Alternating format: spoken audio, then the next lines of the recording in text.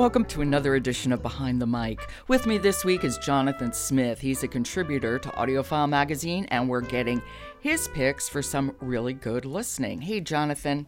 Hey, Joe. Okay, I'm looking forward to today's book, which is, drumroll, Fleischman is in Trouble by Taffy Brodesser-Akner, read by Allison Ryan. This is the book everybody is talking about. Everybody's talking about it because Brodesser-Akner is, people know her writing. She's made a name for herself doing these celebrity profiles throughout the years. This is her first novel, so, a lot of pressure on her, a lot of expectations. And I have to tell you, Joe, I found this listen to be extraordinary. Allison Ryan does a great job capturing just the right tone throughout the book. And the story is about Fleischman. This is a doctor in New York who's recently divorced. Toby Fleischman, his marriage to his wife Rachel, who is a hard-charging talent scout executive, has fallen apart. They have 2 kids, roughly 10 and 13.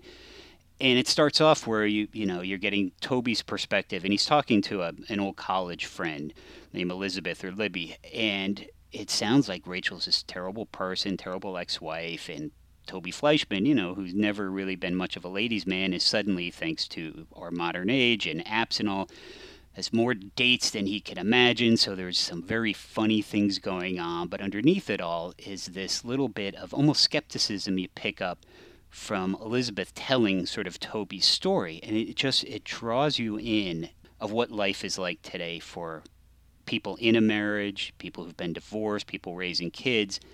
About halfway through the book, you suddenly get Rachel's take on what happens. And again, this is through the friend Libby explaining things.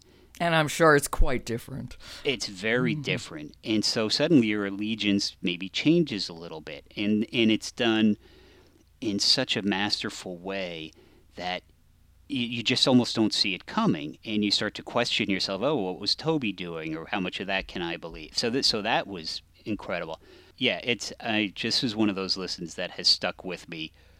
The clip we're going to listen to is from near the beginning of the book, where it gives you a sense of Toby, who is sort of, I guess, the hero, certainly the protagonist of the story. So shall we take a listen? Definitely. So it's Fleischman is in Trouble by Taffy Brodesser-Akner, and it's read by Allison Ryan. Here we go. All this after a youth full of romantic rejection. All this after putting a lifetime bet on one woman. Who could have predicted this? Who could have predicted that there was such life in him yet? Still, he told me, it was jarring. Rachel was gone now, and her goneness was so incongruous to what had been his plan. It wasn't that he still wanted her. He absolutely did not want her. He absolutely did not wish she were still with him.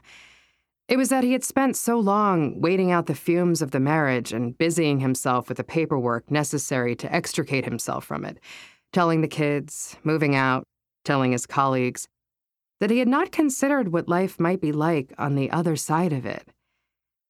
He understood divorce in a macro way, of course, but he had not yet adjusted to it in a micro way, in the other side of the bed being empty way.